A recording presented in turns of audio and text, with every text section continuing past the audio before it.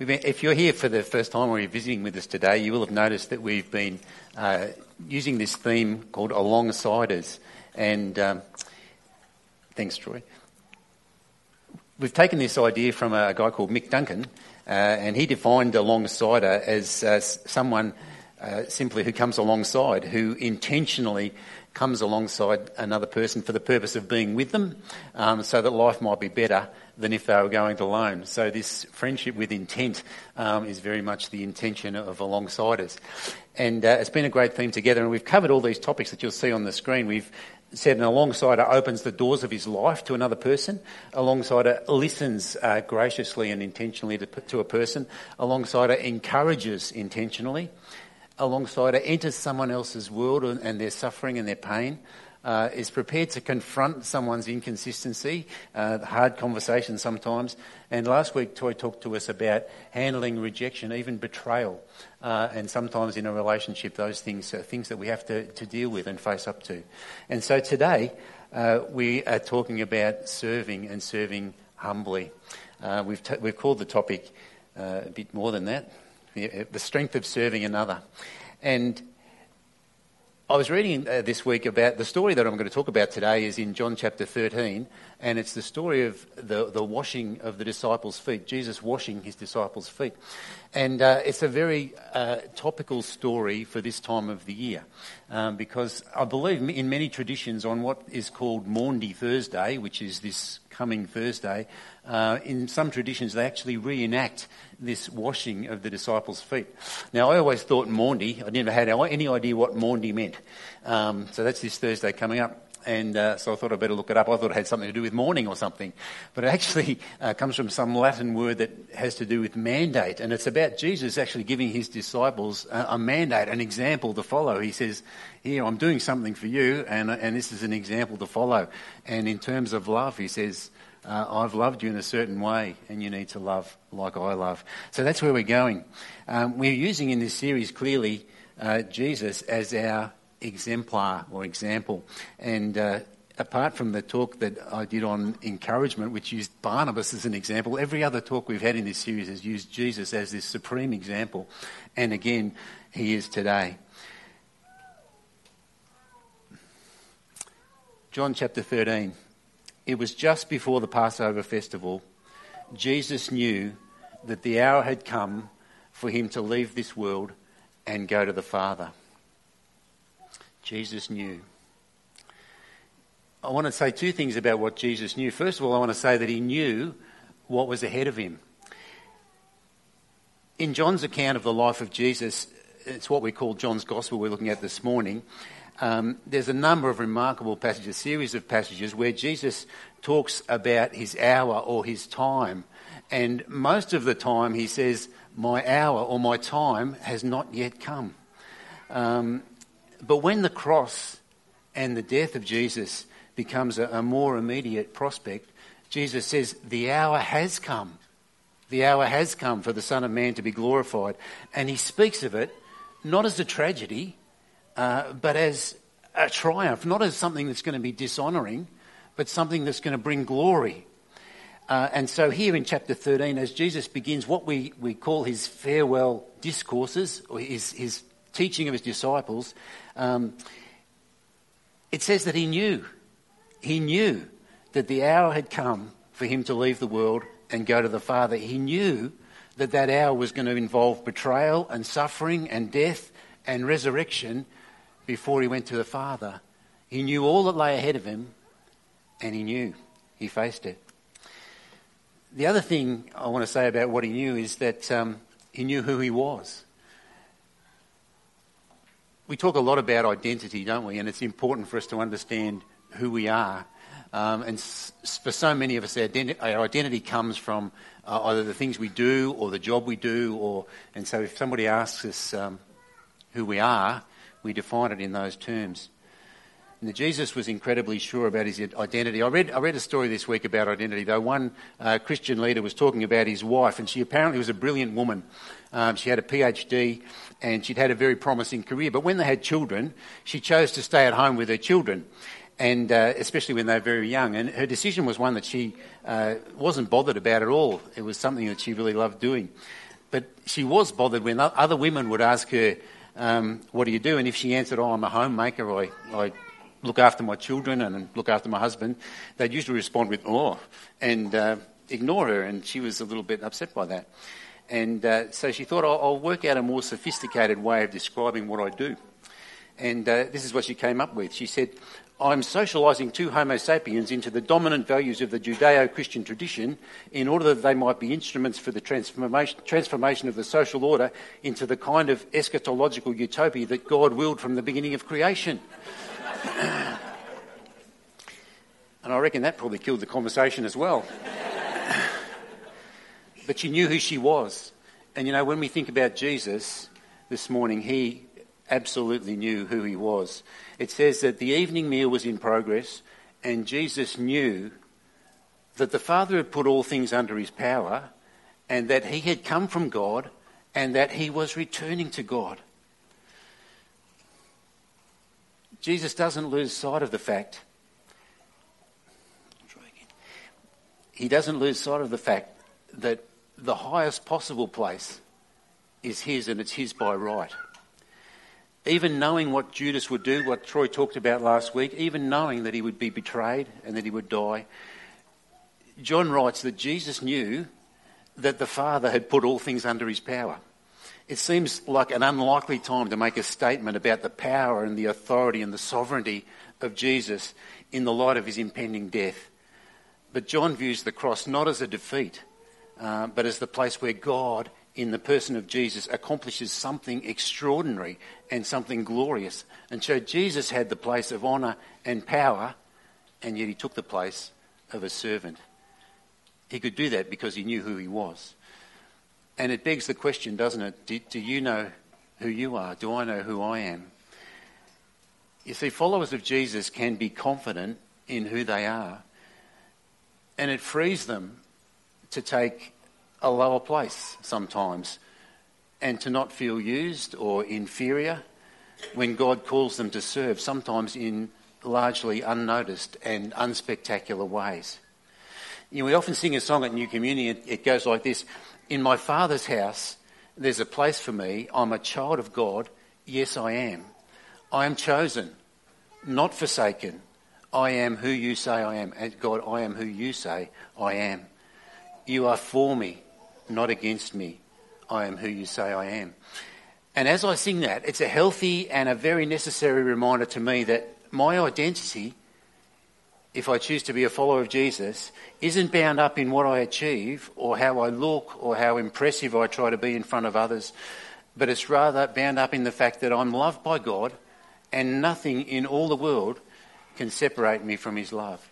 You see, Jesus knew what was ahead of him and he could face it with confidence because he knew who he was. The Father had put all things under his power. He'd come from God and he was returning to God, and so he could say, he could face all that he faced because he knew of who he was. And I trust this morning as you sit here that you can say with confidence, I'm a child of God. Yes, I am. You say, why is this important when we talk about serving one another, about alongside us, serving one another and serving others? I think it's important because it's from a place of knowing who we are that we can come alongside other people and genuinely love and serve them. Jesus knew what was ahead and he knew who he was. And then it says in the first verse as well, it says, having loved his own who are in the world, he loved them to the end. Now, I've got this old New International Version of the Bible in front of me here. I think it was first put out in 1978. And in my old version of it, it says in verse 1, having loved his own who were in the world, he now showed them the full extent of his love. And I noticed in recent years, even the New International Version has changed it to say he loved them to the end. Now, I think both of those things are equally applicable. Jesus' love was a dogged love that loved and loved and loved to the very last. Loved those who were close to him, loved the world to the end. But he also loved to the uttermost. He loved and he wanted to show his disciples the full extent of his love. And the action that Jesus is about to perform in washing the feet of his disciples is like an enacted parable, a parable of what was going to be accomplished at the cross. And that's going to be our focus on Friday. I hope you can come as we just revisit the stations of the cross. But Jesus voluntarily, in this act that we read about in John 13, voluntarily humbles himself. He cleanses those he loves, and he gives them an example of selfless service. And so the physical cleaning of the feet, carried out in the shadow of the cross, points forward to what Jesus is about to do at the cross, to die in order to offer cleansing from sin for all. John later on in one of his letters said, the blood of Jesus, God's Son, cleanses from all sin. And so Jesus loves to the end, and he loves to the uttermost, and he now showed them the full extent of his love. And my clicker isn't working anymore. There we go. Thanks, Nick. Is that you? I might be relying on you, Nick. He loved to the end, and he loved to the uttermost. John also says this is love, not that we loved God, but that he loved us and gave his Son as an atoning sacrifice for our sins. That's Jesus. That's the love that he has for us. Now, as we come to this story, foot washing, thanks Nick, foot washing in Jesus' time was commonplace. The streets were dusty and people wore sandals. And as they travelled from place to place, their feet got very dirty. And so a good host would often provide water and a servant to wash his guests' feet. It was clearly an extremely lowly servant-slave type of task. And now it's really interesting in this context that according to Luke at this time, maybe not at exactly the same time, but according to Luke at this time, a topic of discussion among the disciples, and Troy mentioned it during the dedication of Elijah, a topic of discussion among the disciples was who is the greatest. Luke chapter 22. They were arguing with each other about who deserved the highest rank. So he got up from the meal, took off his outer clothing and wrapped a towel around his waist, and after that he poured water into a basin and he began to wash his disciples' feet, drying them with the towel that was wrapped around him.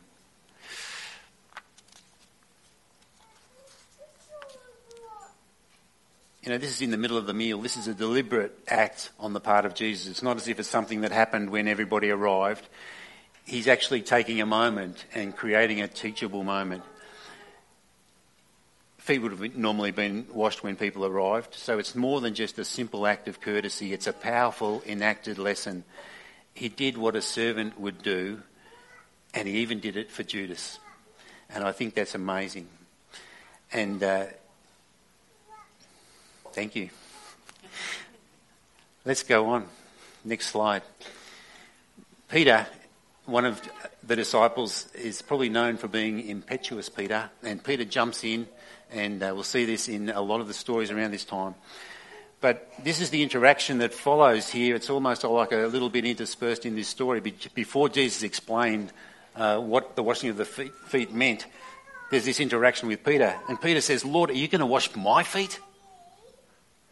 And Jesus says, you do not realise now what I'm doing, but later you'll understand. And Peter says, no, you shall never wash my feet. And Jesus said, unless I wash you, you have no part with me. And then Peter, then Lord, not just my feet, but my hands and my head as well. He's all in. And Jesus says, no, those who've had a bath need only to wash their feet. Their whole body is clean. It's an unusual little bit in the middle of this pretty simple illustrative story, isn't it? And Jesus says, Peter, you don't need a bath again. And sure, you don't always get it right. And sure, you may have acted in selfish pride when you joined in on that conversation that was going on with the boys about who'd be the greatest. But you still belong to me, Peter. You just get your feet dirty while you're walking around in this world, and you just need me to wash away that pride. You see, when a person puts their trust in Jesus, it's as if they get a spiritual bath. They come to Jesus and they allow him to wash them clean. Their sins are washed away and they're forgiven once for all. But in the course of our everyday life, it's like our feet, if you like, get dirty and dusty. Perhaps we pick up some attitudes and actions that are incongruous with the life that Jesus has called us to live. But we don't need another bath. We just need our feet cleaned. We just need God's help and God's forgiveness in dealing with those unhelpful attitudes and actions. They need to be washed away. So Jesus sure knew how to deal with Peter's pride here, and he did it by washing his feet. Jesus showed his love through service. He showed his love by taking the part of a slave and serving those disciples he loved. When I was at uni, we used to have this Bible scholar come to our Christian Union meetings. His name was Leon Morris, and he was that legendary Bible teacher. And I can remember him coming and teaching us about John's Gospel. But he's written this beautiful long book about John, explaining it. And one of the things he says in that is that this action of Jesus in washing his disciples' feet was an action pregnant with meaning, the meaning of the cross that now loomed before Jesus. And so Jesus says to Peter, you don't realise now what I'm doing, but later you'll understand. Thanks, Nick. Do you understand what I've done for you? He asked them. I think there was a slide before that, wasn't there? Maybe not. Back one? No? Okay. When he'd finished washing their feet anyway, he put on his clothes and he returned to his place and he said, do you understand what I've done for you? You call me teacher and Lord, and rightly so, for that is what I am. Now that I, your Lord and teacher, have washed your feet, you also should wash one another's feet. I've set you an example that you should do as I've done for you. Very truly I tell you, no servant is greater than his master, nor is a messenger greater than the one who sent him. It's a pretty clear message, isn't it? If the Lord and teacher can do it for you, don't think that you're above doing a servant task like this for anyone else. Doesn't need an awful amount of explanation.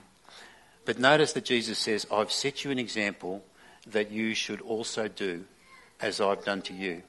See, if washing the feet is a particular example, thanks Nick, the wider principle becomes really clear when we move to the end of chapter 13. Thanks Nick. At the end of this chapter, Jesus says, a new commandment I give you, love one another. As I've loved you, so you must love one another. By this, everyone will know that you're my disciples if you love one another.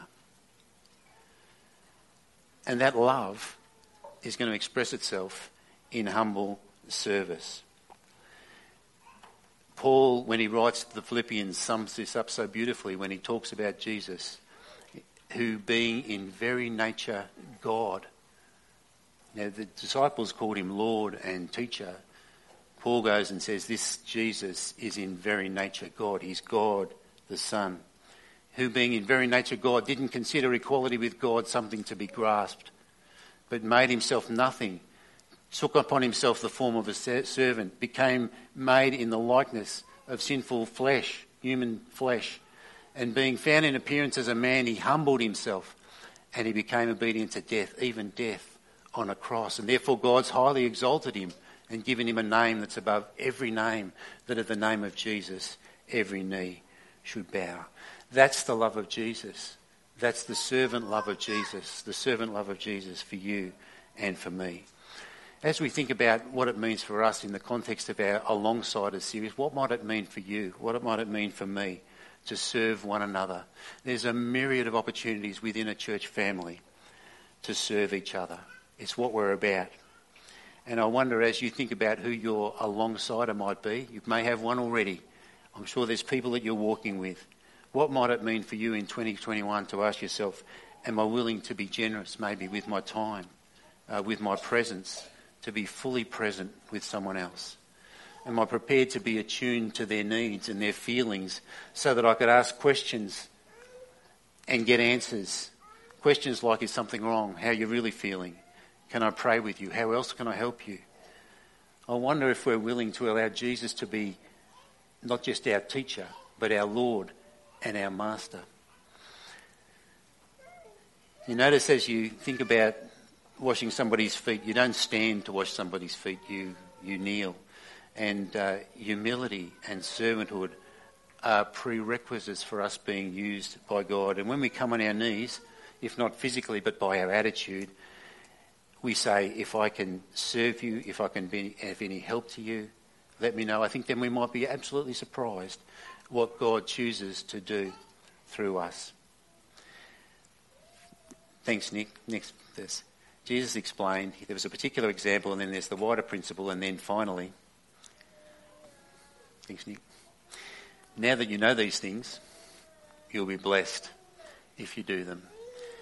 What a challenge. We know a lot of stuff, don't we? The rubber hits the road when we ask to put the stuff into practice. And we know that's the right thing to serve people around us, because Jesus gave us an incredible example.